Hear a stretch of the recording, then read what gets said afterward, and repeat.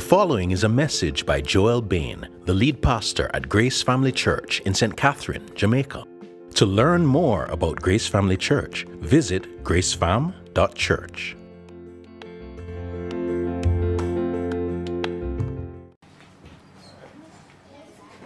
Good morning, everyone. The scripture reading is taken from the book of Luke, chapter 24, verses 1 through to 35. But on the first day of the week, at early dawn, they went to the tomb, taking the spices they had prepared. And they found the stone rolled away from the tomb. But when they went in, they did not find the body of the Lord Jesus. While they were perplexed about this, behold, two men stood by them in dazzling apparel. And as they were frightened and bowed their faces to the ground, the men said to them, "Why do you seek the living among the dead? He is not here, but has risen. Remember how he told you while he was still in Galilee, that the Son of Man must be delivered into the hands of sinful men and be crucified, and on the third day rise." And they remembered his words. And returning from the tomb, they told all these things to the 11 and to all the rest. Now it was Mary Magdalene and Joanna and Mary, the mother of James, and the other women with them who told these things to the apostles. But these words seemed to them an idle tale, and they did not believe them. But Peter rose and ran to the tomb, stooping and looking in. And he saw the linen clothes by themselves, and he went home marveling at what had happened. That very day, two of them were going to a village named Emmaus, about 7 miles from Jerusalem. And they were talking with each other about all these things that had happened. While they were talking and discussing together, Jesus himself drew near and went with them. But their eyes were kept from recognizing him. And he said to them, "What is this conversation that you are holding with each other as you walk?" And they stood still, looking sad. Then one of them, named Cleopas, answered him, "Are you the only visitor to Jerusalem who does not know the things that have happened there in these days?" And he said to them, "What things?" And they said to him, "Concerning Jesus of Nazareth, a man who was a prophet, mighty in deed and word before God and all the people, and how our chief priests and rulers delivered him up to be condemned to death and crucified him. But we had hoped that he was the one to redeem Israel. Yes, and besides all this, it is now the third day since these things happened. Moreover, some women of our company amazed us. They were at the tomb early in the morning, and when they did not find his body, they came back saying that they had even seen a vision of angels who said that he was alive. Some of those who were with us went to the tomb and found it just as the woman had said, but him they did not see." And he said to them, "O foolish ones, and slow of heart to believe all the prophets had spoken. Was it not necessary that the Christ should suffer these things and enter into his glory?" And beginning with Moses and all the prophets, he interpreted to them in all the scriptures the things concerning himself. So they drew near to the village to which they were going. He acted as if he were going farther, but they urged him strongly, saying, "Stay with us, for it is toward evening, and the day is now far spent." So he went in to stay with them. When he was at table with them, he took bread and blessed and broke it and gave it to them. And their eyes were opened, and they recognized him, and he vanished from their sight. They said to each other, "Did not our hearts burn within us while he talked to us on the road, while he opened to us the scriptures?" And they rose that same hour and returned to Jerusalem. And they found the 11 and those who were with them gathered together, saying, "The Lord has risen indeed and has appeared to Simon." Then they told what had happened on the road and how he was known to them in the breaking of the bread.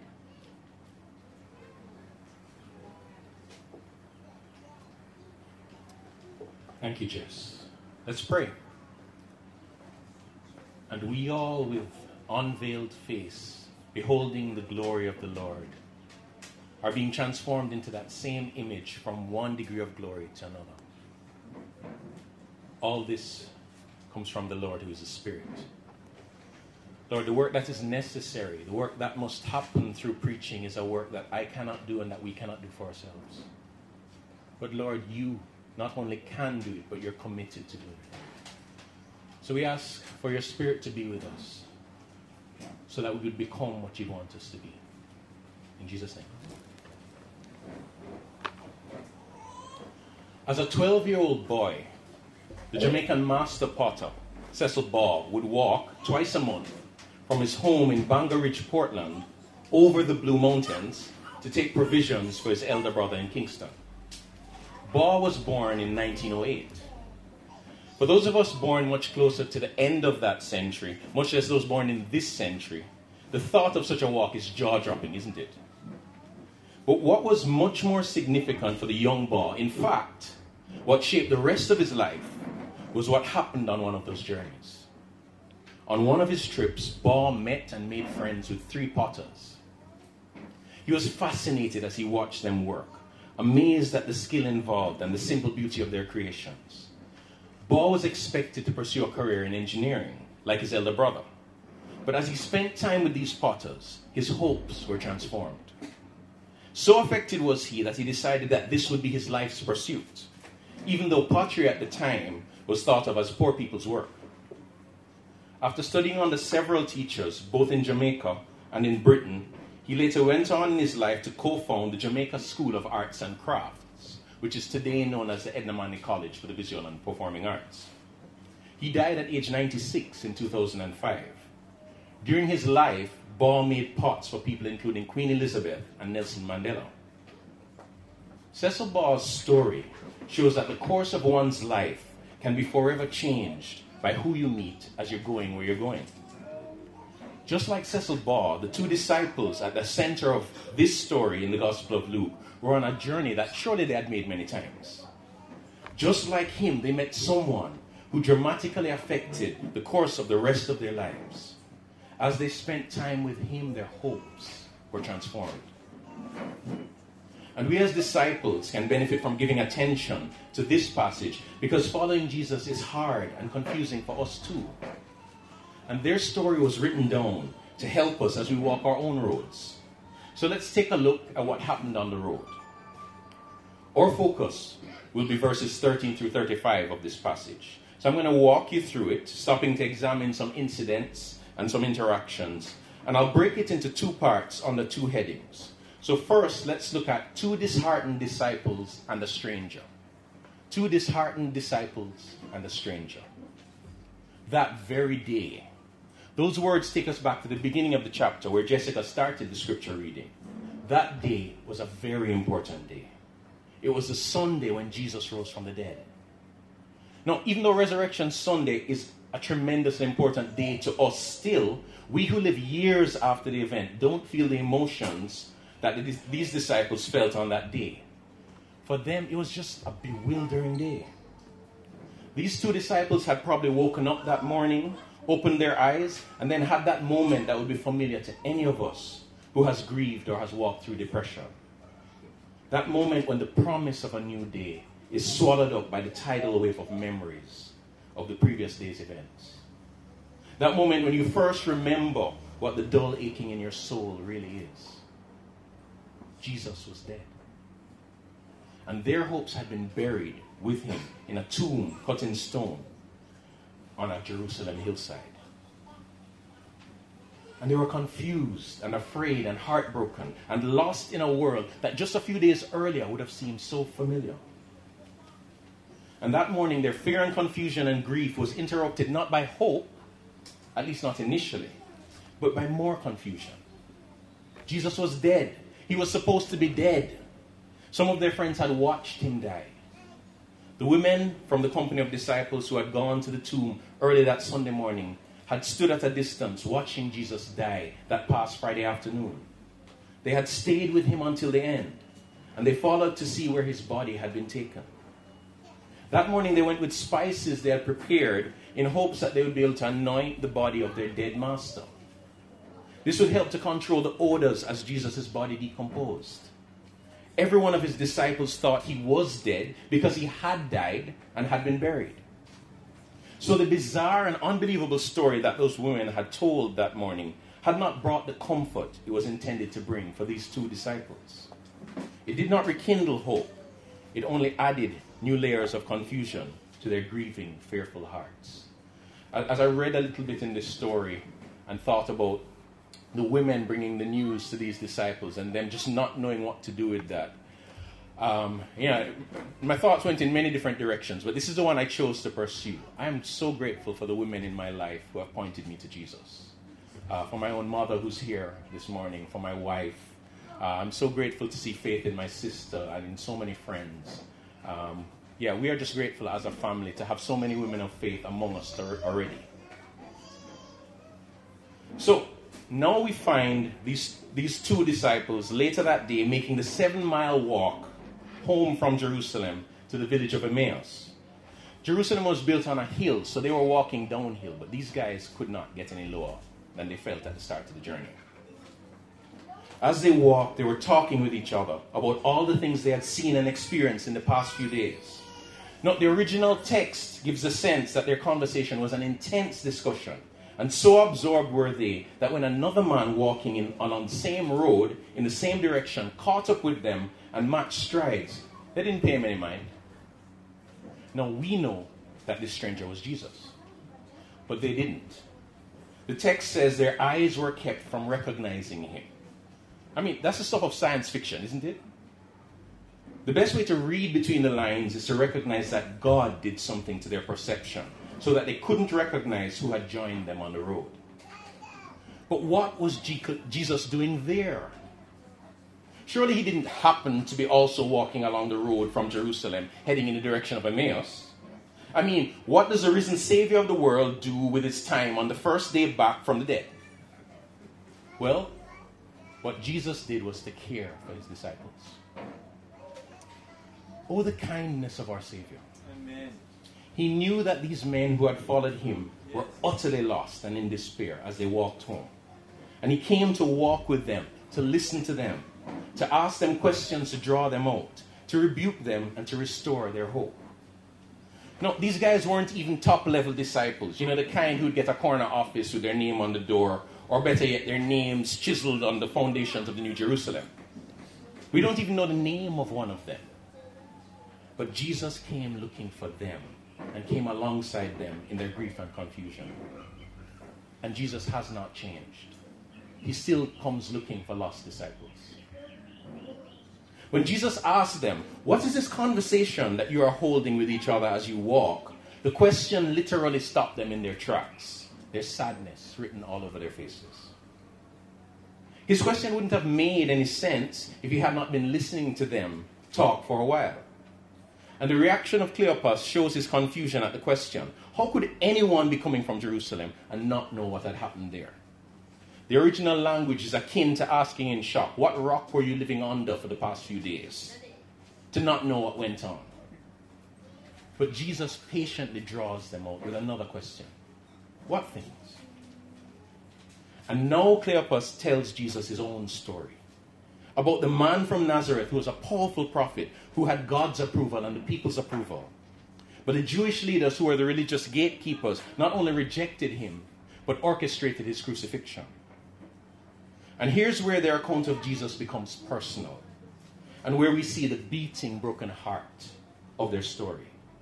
But we had hoped he was the one to redeem Israel. The irony, as one commentator puts it, was what should have been the day of hope realized was for them the day of hope extinguished. Cleopas goes on to report to Jesus the events of earlier that day. And then once again, in great irony, he ends his story, perhaps looking up at Jesus at the moment by saying, him they did not see.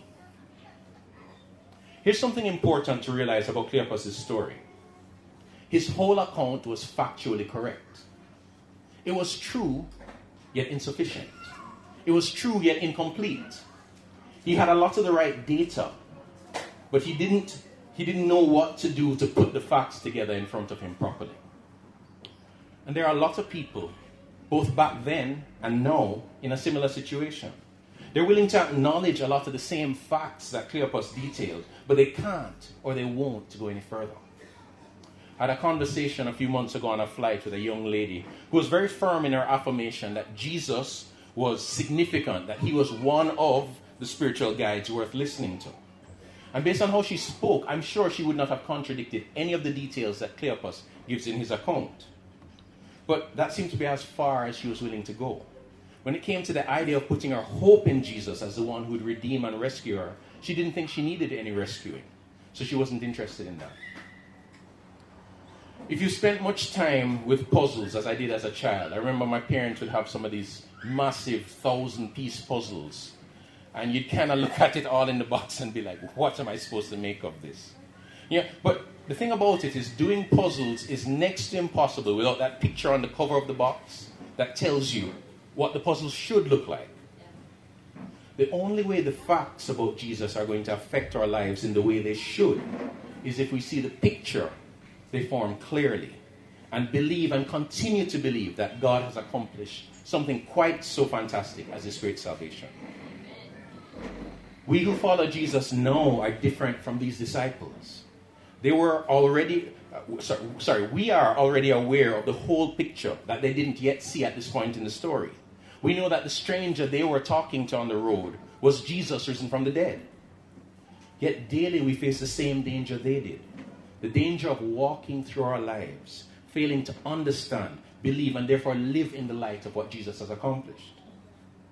I mean, isn't it true that sometimes we don't live as if Jesus is alive? That even though we already know the good news, sometimes we are hopeless and downcast as they were? Aren't we sometimes blinded by our disappointment or grief or even by our success so that Jesus appears to be less significant than He really is? Isn't it true that sometimes we don't live as if in Christ our sins are forgiven, death has been defeated, and our glory is sure? Isn't it true that sometimes we don't live as if every suffering and every success is only a fleeting thing, and that our gifts and our griefs are meant in this life to make us look to Jesus and long for Jesus and become more like Jesus? So how is Jesus going to help these two men? And in doing so, how is He going to help us also, we who often lose sight of our hope in Him and lose our way? How is He going to challenge the many, both back then and today, who are willing to acknowledge that clearly He was someone of note, but don't believe that He was who He claimed to be? Well, Jesus' solution was to show these disciples that the whole picture had already been given to them. That it was right under their noses, but they had failed to see it and believe it. So let's look then at the second half of this story and see how He does this. And this is our heading: in the Word and at the table. In the Word and at the table. Now Jesus begins to speak. And He begins with expressing His disappointment as He rebukes them for their foolishness and for the unresponsiveness of their hearts. What was ailing these two disciples was a matter both of the mind and heart, of both faulty thinking and a failure to believe. And the problem did not stem from them not knowing their Bibles. The problem stemmed from the fact that they were reading selectively and believing selectively. Their whole expectation of Messiah was based on believing what the Old Testament said. But they, like their teachers and countrymen, had omitted massive parts of what was said about the Messiah. Jesus immediately points out what they had missed. Was it not necessary that the Christ should suffer these things and enter into His glory? There's a warning here for us about taking an a la carte approach to reading our Bibles, where we cherry pick and polish and prize the promises we prefer, and turn up our noses in disdain or confusion at the unappetizing parts. You know, the parts that tell us that we too are called to suffer if we are to share in Jesus' glory. Enough said about that for now. Jesus, in just a few sentences, is saying some really important things. He's saying that His suffering, the scorning, the verbal abuse, the whipping, the painful ordeal of crucifixion was necessary. And if they had been reading their Bibles properly, they'd have known that. It wasn't an unexpected travesty of justice. It was necessary because it was God's plan. And Jesus now does for them something absolutely astounding. He takes them on a journey through the Old Testament as they walk those miles. And he interprets for them all the things that were written about him from Genesis to Malachi. And what a journey that must have been. They probably completely forgot that they were walking as they were transported through stories of their forefathers and songs and prophecies, and shown how they were all picturing, pointing to, and prophesying the Messiah whom God would send. And how absolutely ridiculous it was, yet kind and humble on his part, for the Messiah himself to be their guide and narrator, and for them not to know it the whole time. So many of us, particularly those of us who preach, have wished that we could be like a fourth guy who came up on that road and matched stride with those three, pretended to mind our own business and kind of leaned in to listen to everything Jesus was saying about himself. To listen to the Word made flesh, explaining the living and written Word, and how he was the hero of every story that God had written through the lives and circumstances recorded there. What Jesus did for those disciples makes sense of what the rest of disciples and apostles went on to do. As they preached and wrote about him after his ascension, they too worked hard to show that who Jesus was and what Jesus did and what it all meant was written in the pages of the scriptures beforehand. That's why there are so many quotations and allusions to the Old Testament in the New Testament. They were not innovating, they were being faithful. What Jesus did here also has shaped the way that we, as Grace Family Church, want to preach and disciple and counsel and share our faith. One of our values is that we are gospel-centered. That has most certainly become a buzzword in the last few years. But here's how we describe what that means to us on our website. It's all about Jesus. From beginning to end, the Bible points us to the amazing reality that God has been merciful to sinners in Jesus. By his grace, we want to display God's glory by celebrating, proclaiming, and living the gospel as a community of believers by the power of the Spirit. So we want that value to be seen both from the pulpit and among us as people. What that looks like from the pulpit is that as we preach through the Bible, we will maintain in our preaching the centrality of Christ that is a feature of the scriptures itself. We want to be faithful to the fact that even when the Bible tells us what we are to do, whether it is teaching on contentment or parenting or work or sexual ethics or living well with your neighbors, it is always connected with what Jesus has done. We are committed to keeping him in glorious view. And this is how you should judge us. Are we pointing you to Christ in the Word? Are we helping you to see him more clearly and respond to that revelation? That's the heart of our job. We need you to hold us to that. What gospel centrality looks like among us as a community is us growing together in our ability to speak the truths of Jesus fluently to those around us in everyday life. We want to continue to learn how Jesus is better than everything else in life, and to remind each other of the treasure we have in him as we walk together through whatever comes in 2019 and beyond. We recently concluded a small group study called the Gospel Fluency Handbook, with many of those who have become a part of our core team and some others. That study and our interaction around it has laid a good foundation for us, a foundation we must now build on. And we're looking forward to seeing which of you the Lord will lead to join us as we continue to grow together. The journey Jesus took these two disciples on through the Old Testament came to an end when they reached Emmaus.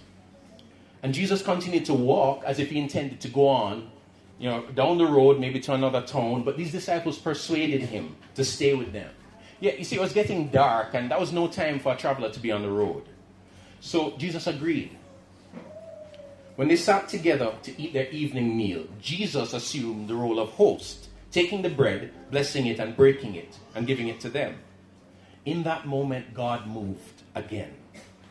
Eyes that had been kept from recognizing him were now opened. They now saw that the stranger who had walked those miles with them and interpreted the scriptures for them was the hero of those same scriptures. He was Jesus. He was the object of their now rekindled hopes. Their Messiah who had died but was alive again. And then he vanished. You know, these stories are strange. But Jesus vanished because he didn't come back to stay. It wasn't time for that. He had already given them what they needed on the road. We know this because of their reaction after he vanished. They didn't say, "Where is he?" and start looking under the table or lament the fact that he didn't stay so they could give him a good man hug. They now compared notes and marveled at what had happened on the road. Did not our hearts burn within us while he talked to us on the road, while he opened to us the scriptures? Slow, unresponsive hearts had become burning hearts over the course of those miles and minutes. In the face of seeing the risen Christ with their now opened eyes, what these men reflected on was how the eyes of their hearts were open to see him in the scriptures. These days, there are elements of our Christian culture that place a strong emphasis on experiences of the presence of God. And it's not that genuine experiences of the presence of God are not good gifts. But I can't help but wonder how the quest I see in some cases for experiences compares with the value we place on the scriptures. The work of the triune God in this story shows how important it is to God that we see Jesus clearly in the scriptures. Based on their own reflections, that was what rekindled the hopes of these two disciples. Jesus wants his disciples to understand the Bible so that they will continually hope in him. Is that what you hunger for? Do you value the scriptures the way Jesus did? And do we value them as a source of our hope? And with their hopes rekindled, these two set out to return to Jerusalem immediately, even though it was dark, to share what had happened on the road and how Jesus was known to them in the breaking of bread. And when they arrived, they found the other disciples sharing their own story of Peter seeing the risen Lord also. So, what's at the heart of the story? It all comes down to this big idea. The risen Christ points his people to his word so that they would continually hope in him. The risen Christ points his people to his word so that they would continually hope in him. And we don't just need this once. We need this over and over again, every Sunday and every day, because our hope tends to deflate as it's battered by difficult circumstances, as it's battered by mundane days, and as it's battered even by things going really well. Seeing Jesus in his word, understanding who he has become for us, and what he has accomplished, and what the future holds, is the constant need we have as we journey down life's road. Let me conclude. Look in your Bibles at the next section of this chapter of Luke. Do you know that there are words spoken here that connect that great and glorious Sunday to this glorious Sunday across the gulf of time and space? Words that connect a small gathering in Jerusalem to a small gathering in Caymanas Estate. You see, what happened on the road happened again in the place where the 11 and the others were gathered. Jesus himself joined them. And as suddenly as he had vanished from the table with those two disciples, he was present among this larger group as they talked about their recent encounters with him. And he had to really convince them that he was not a ghost, because normal people don't appear in the middle of a crowd of people. So he blessed them with peace, and he assured them that he was truly alive again. Not some kind of ghostly spiritual existence, but a new kind of bodily existence that can still enjoy a good piece of broiled fish. And now he did for this larger group of disciples what he had done for the two on the road to Emmaus. He pointed them to the scriptures, to everything written about him all over the Old Testament.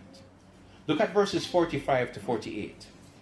Then he opened their minds to understand the scriptures and said to them, "Thus it is written, that the Christ should suffer and on the third day rise from the dead, and that repentance for the forgiveness of sins should be proclaimed in his name to all nations, beginning from Jerusalem. You are witnesses of these things." And surely now they marveled, not just at the sight of their Savior who had died a few days earlier, but also at the sight of their Savior in the words which made sense of him, written thousands and hundreds of years before that day. And surely now they began to understand how he planned to continue that work, the work spoken of in the scriptures, through them. God's plan was to save a people for himself from all nations by forgiving their sins in Christ. And these disciples were to be witnesses who would proclaim this news far and wide. Our gathering here today is not a random occurrence.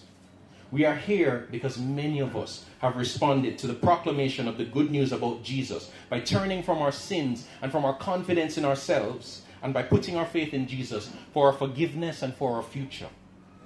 Our gathering on this first Sunday in 2019 is a small part of the fulfillment of words God spoke in the Old Testament thousands of years ago, even in Psalm 67 that we started with this morning, that your way may be known on earth, your saving power among all nations. This Sunday is a result of the work of Christ on the cross that was vindicated in his triumphant resurrection from the dead on that great Sunday. This Sunday, this gathering is the fruit of the lives of those disciples who witnessed to the saving work of the risen Christ, many at the cost of their lives, and the generations of disciples who did the same so that the gospel would reach us. We exist because of that witness and to continue that witness. Our risen Lord is gathering a group of disciples under the name Grace Family Church so that repentance for the forgiveness of sins should be proclaimed here in Caymanas Estate and beyond, wherever our roads take us.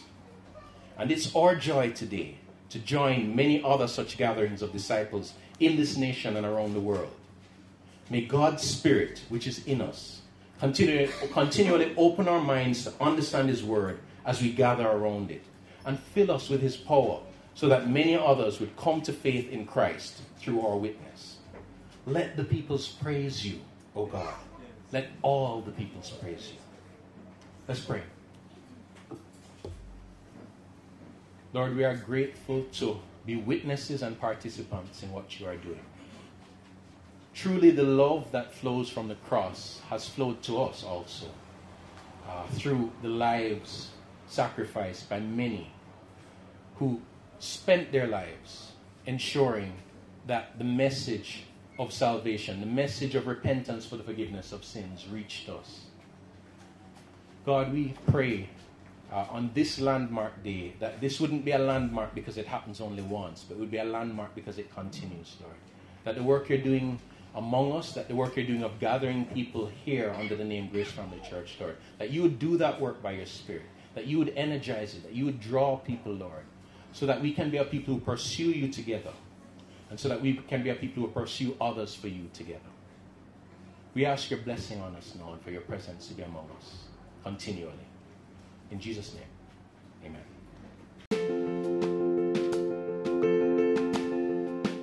You have just listened to a message by Joel Bain, the lead pastor at Grace Family Church in St. Catherine, Jamaica.